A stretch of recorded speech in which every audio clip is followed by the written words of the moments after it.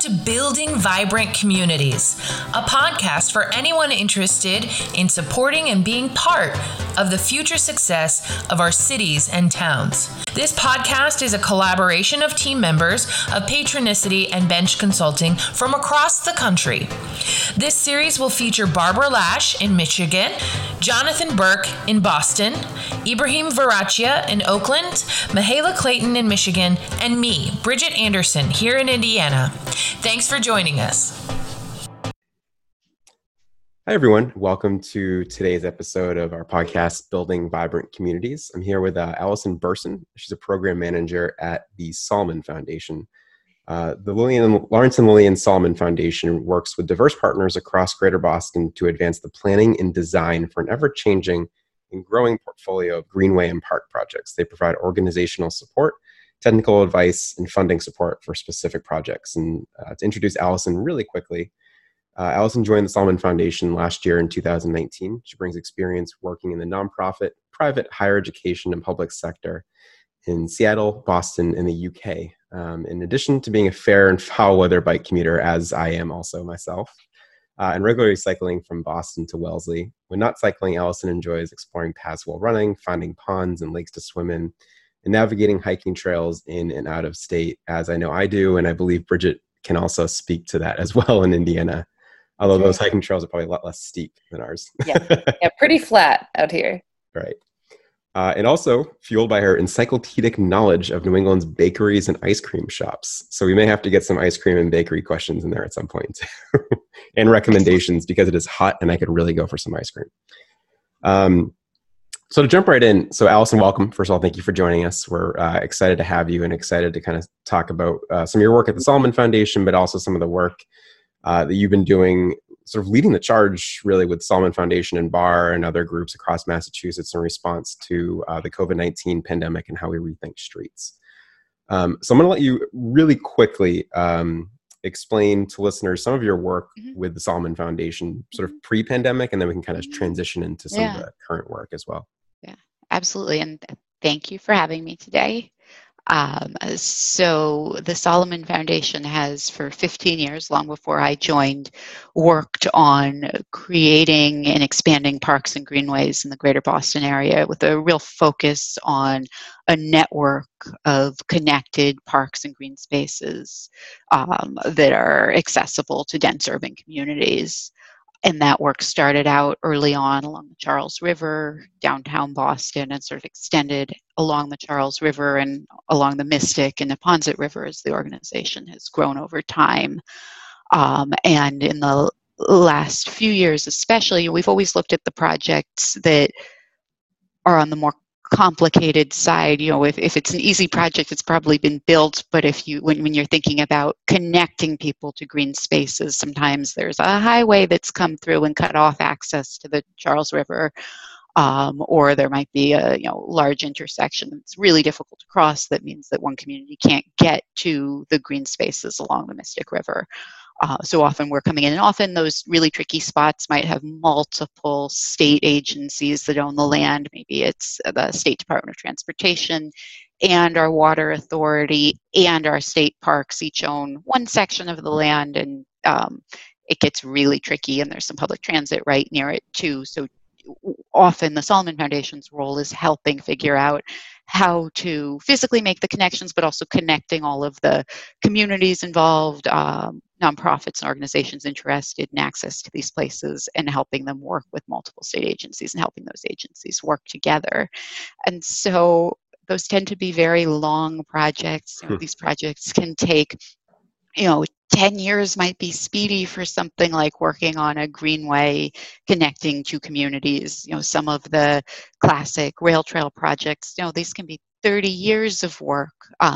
So we're used to the long game, and yet come March, April, we said, there is such a huge need we're seeing everywhere, need for space and need for room to make essential trips, as well as need for space for physical activity. Some of our parks and some trails around the country were seeing temporary closures. We were at the same time in the Boston area, seeing, higher use on trails and in parks, far more people out walking and biking in using active transportation to get where they needed to go, as there's less comfort and less frequency of public transit. And we said we need to figure out, what more can we do right now? There's so much need for space, and knowing that our public spaces extend beyond our parks and beyond our trails, but our street spaces and plazas and other places in downtown areas, that's all public space, and knowing people need space. And so we said, what can we do to help communities really quickly transform this space just for the needs right now? And as we were watching Brookline extending their sidewalks so essential workers could get to hospital jobs, that is one model, as well as seeing some communities take away parking space downtown in their business districts to allow for space for retail, as well as space for people to move and have 6 feet of space between each other. And so we started a small quick grant program for communities to tell us what their needs were to reuse their public spaces right now, a pilot project to test out a different way to make space for people. And we've been really thrilled to see sort of the ecosystem of partners in the state that have also responded to that challenge, and working with the Barr Foundation, that's one of our funders and close partner, working together with them and with MassDOT on a larger scale program after communities have tested a pilot to do a bigger project, as well as Mass Development, which is providing support to non-municipal partners, to sort of nonprofit partners to also do some of these implementations. So it's been something we've been trying to do quickly and figure out projects and how to support communities, ever-changing needs right now, and help create space for people. Yeah, you mentioned something there too. It's a lot of this has been a mentality shift in both how quickly people move, but also just physically how people look at space. And I think Bridget and I have been doing this for years with Patronicity, but really helping communities sort of, a lot of times we come into a community and we're tasked with sort of saying, okay, how can we help you unlock some of this? I like to call it excess capacity. And I pull that from Robin Chase, who's one of the founders of Zipcar. But she really sort of, from her book Peers Inc., sort of taught me a lot about how to look at how to harness these excess capacities. And cities and towns have unlimited supplies of excess capacity if you just look at using it differently. So I guess what has that, so now that folks are sort of bought into that idea, right? That idea of kind of, okay, we have to look at our streets and our parks and our public spaces differently. What has that transition been like for you, right? The speed at which people are now moving, the type of work that people are looking at. I know traditionally your work may not have been, it may have been more sort of parks and trails and bike access. Now it's a little bit more in sort of the public realm and the placemaking world. So what has that transition been like? Are you sort of encouraged to see the response from so many communities in Mass and the sort of willingness to just jump and move through hoops as fast as possible?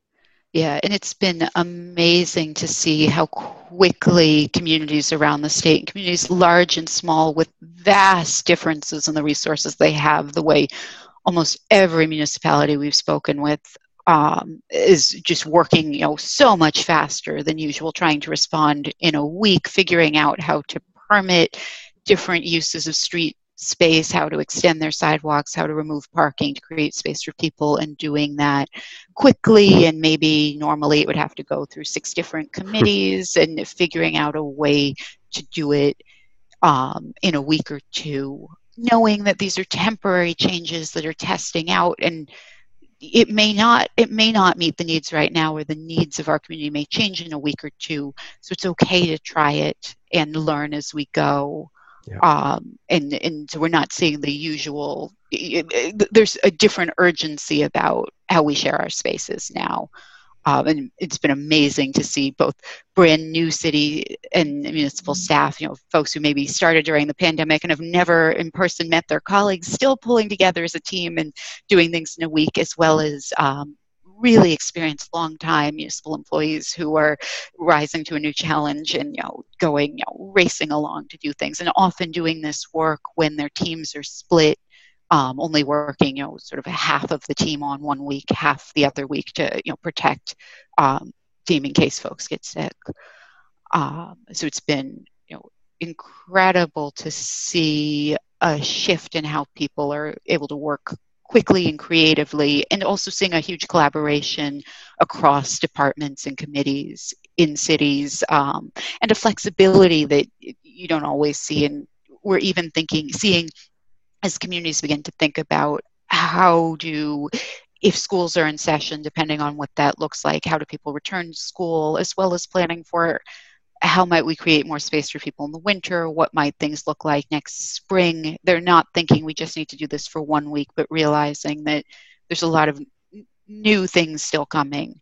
And, I think a real eagerness to continue to support community needs in different ways and not go back to it takes a year to permit, taking one parking space to provide a park for people to sit in. It's very much, just like more of a comment, that's very much a startup mentality. I think governments are kind of taking on, and it's sort of okay, let's try it. And if we fail, we fail, but let's not fail. Let's fail cheap, right? Let's not fail expensively. And let's learn from those mistakes, iterate, and then try it again. And I know I've talked to a couple of different cities that have kind of been apologizing for how their outdoor dining looks. I go, no, that's fine. It's something. You got stuff in the ground, and you've got the restaurants and businesses reopened. And I think that was the first immediate necessary step. And now you can move on that, and you can change on that, and you can take resident feedback, and you can take business feedback, and build something more successfully following that. So it's definitely good.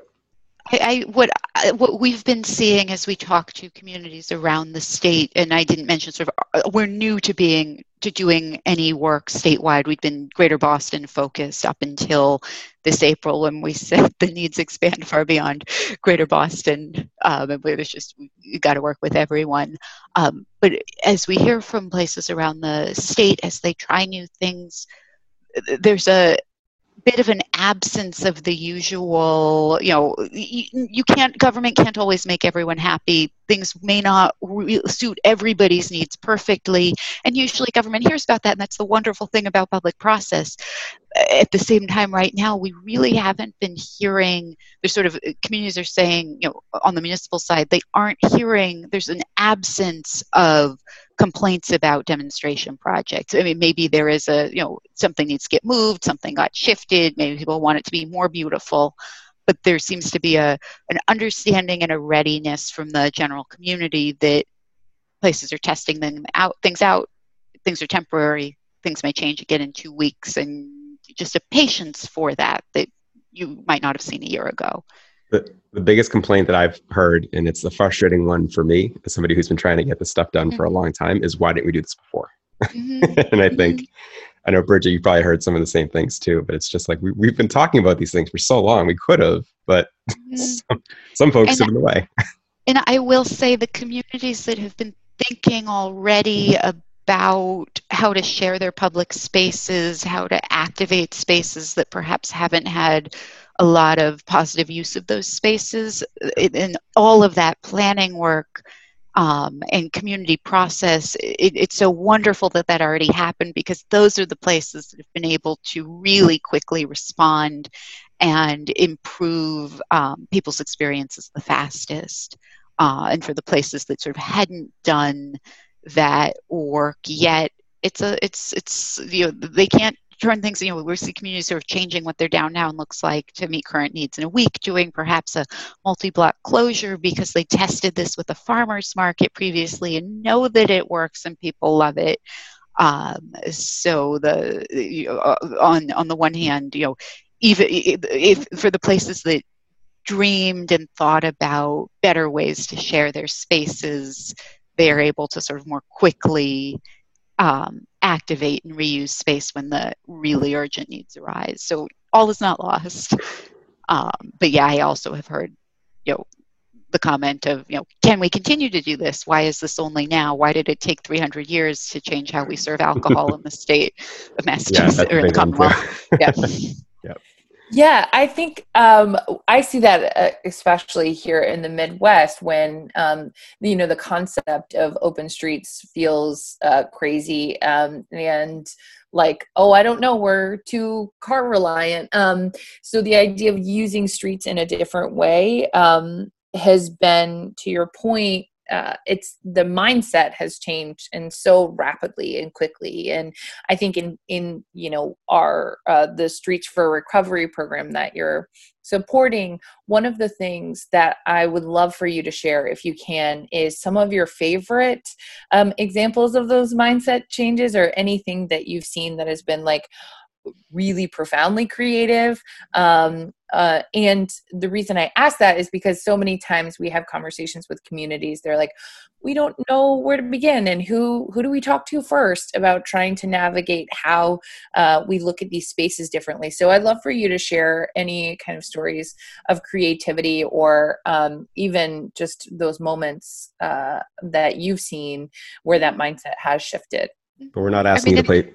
We're not asking you to play favorites, so don't choose a favorite. Yeah. Well, and my first answer is so boring and unexciting. But in terms of how places do permitting, rather than needing an event permit, maybe you just let it be a parking space permit, and then you can have a parklet outside in a day, sort of temporary uses. So thinking about what are the simplest ways to permit, rather than normally municipalities are thinking about how do we get feedback from every possible stakeholder we need to inside and outside the city to do a permit, but that's not as quick. So for long-term things, yes, but just seeing, we'll test out. The other thing, in communities where at Massachusetts, we have a wonderful tradition of participatory government and town meeting and select board, but that isn't always the fastest decision-making structure compared to if a mayor says, I want this to happen, and then the mayor's staff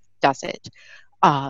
So in some places, for getting things permitted quickly, they're saying rather than we need a full meeting of the select board, we've designated one select board member who will in a week approve any permit requests to use parking spaces for parklets, so that this can happen faster. And I think that that's a wonderful balance of, there's a reason we have all these processes, and we do this in certain ways. At the moment, we can try out a different way because we're doing something for a shorter term. And another innovation I like is for some of these, temporary road closures to provide, if there's crowding in a parking lot somewhere, maybe close that, the state Parks Department closed roads for a bit, which allowed more space for active activity, still allowed people to get to park spaces, but also helped control the number of people and sort of the times of day people were going. And I thought that, trying some of these closures without saying we're doing this temporarily and testing it out without even needing to name a time frame, that for government also shows a real creativity to me. I sure wish that they'd kept them open longer, the roads open to people longer, and but there is that balance of car transportation and other forms of transportation.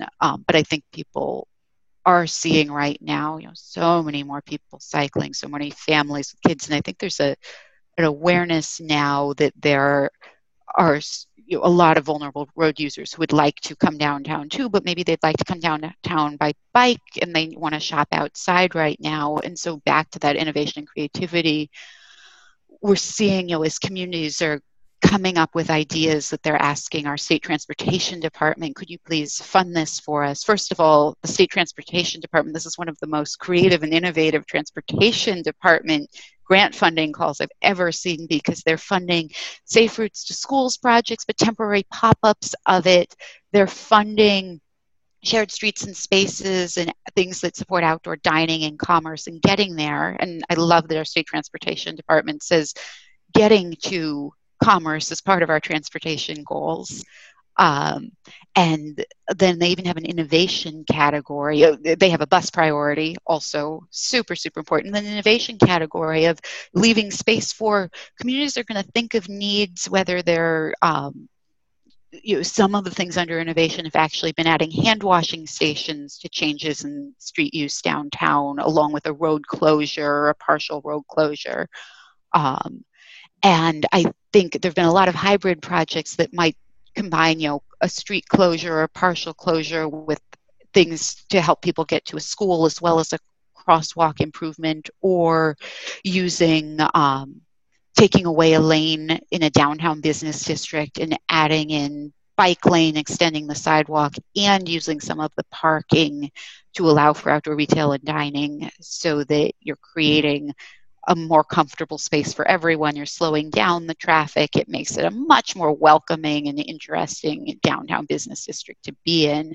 So I love seeing all these stacked projects. It doesn't have to be one thing. It's not just one picnic table outside one business on one sidewalk, which might even block accessibility or block people's ability to have 6 feet of space to pass each other. But I love when places are looking at multiple tools and combining them. And I think that can make places feel so much more welcoming right now, when it feels hard to go outside sometimes. It feels scarier or far riskier than I ever would have thought possible to walk to my library and pick up my book. But it's really nice to see and feel there's the space for me to walk downtown as someone who's young and able-bodied, but also to feel like communities have created enough space for someone rolling in a wheelchair to get 6 feet of distance to also be able to go to the library, and for someone who wishes to get takeout downtown and maybe sit in the park or sit in a parklet on the street, they have the space to do that comfortably too. So I think those are the projects that I find most exciting. Yeah, I think it was Moody Street in Waltham has been one of the ones that's really sort of been interesting to watch, not just from the start when it actually was implemented, but also seeing how it's evolved.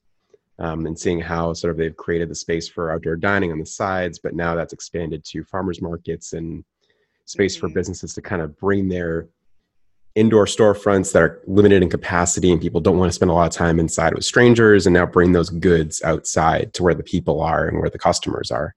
But also providing enough space for people to walk and bike down the street. And I think that's been really... And for emergency vehicle access. And for emergency vehicle access, wonderful job with that. And also following up on sort of Waltham and their conversation on Moody Street, it sounds like they did such a good job from the start of this was done with businesses, with DPW, with police, fire, with the local farmers market group. It just sort of collaborative process, figuring out all the needs. And I think these projects sort of can happen fastest and work the best when all the different groups come together and talk through the project and the needs at the beginning, as opposed, and even if they can do walkthroughs of the space so that you make sure you're thinking about accessibility, emergency vehicle access, like those really critical, the safety of being in these differently used spaces, and the experiential pieces of it. Yeah, I love that you kind of point out the need for collaboration in the responsive approach to what's happening. I think one of the things too that I feel like you've mentioned is this idea that we're trying to find these short-term solutions that potentially have long-term impacts on how we envision our spaces and the future of our spaces. Is there anything, I keep asking this question because I've got to stay focused on maybe some silver linings coming out of such a challenging time.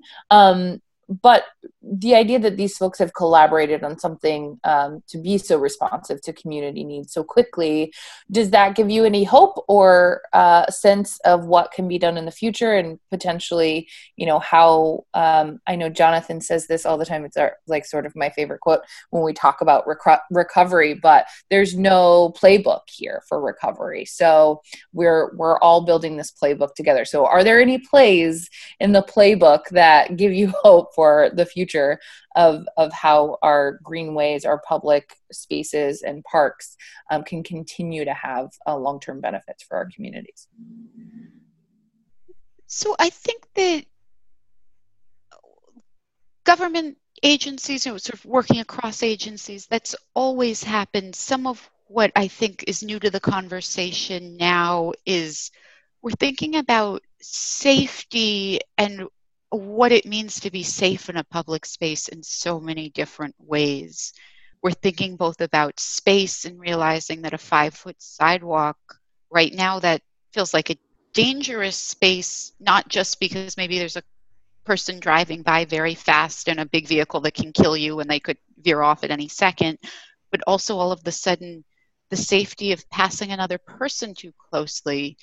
And none of us like that feeling of not wanting to be near others. And I think so many people are feeling if we had more of our public spaces for people, then we could all walk to where we needed to go, or drive where we need to go, bike where we need to go, share these spaces differently and share them with each other, so you don't feel the sort of we're dodging each other. I also think that because all of the sudden one of our greatest dangers is getting too close to others who aren't part of our immediate household units, now instead of when municipal staff are thinking about how do we, can we set things up on our roadway, sure, a vehicle could bump into an outdoor parklet, but the number of stories I've heard of vehicles driving through storefronts, and it's frankly, if our concern is vehicles driving through storefronts and we can't protect against that with any number of barriers, so we have to design for safer speeds, safer uses all round. And so I think that we're really asking those questions of, what makes it safe to be in a space, and a Jersey barrier doesn't equal safety, and people are really, across all departments in government, everyone's sort of seeing and feeling it for themselves every day differently. And then also, with so much, finally, attention in this country to all of the racism and what public spaces are safe and for whom, and who is policing or enforcing these spaces, I think a lot more thinking about, again, who these spaces are used, who and how these spaces are used, and as our built environment create less safe spaces for some people or others. And I don't think that's going to leave the conversation.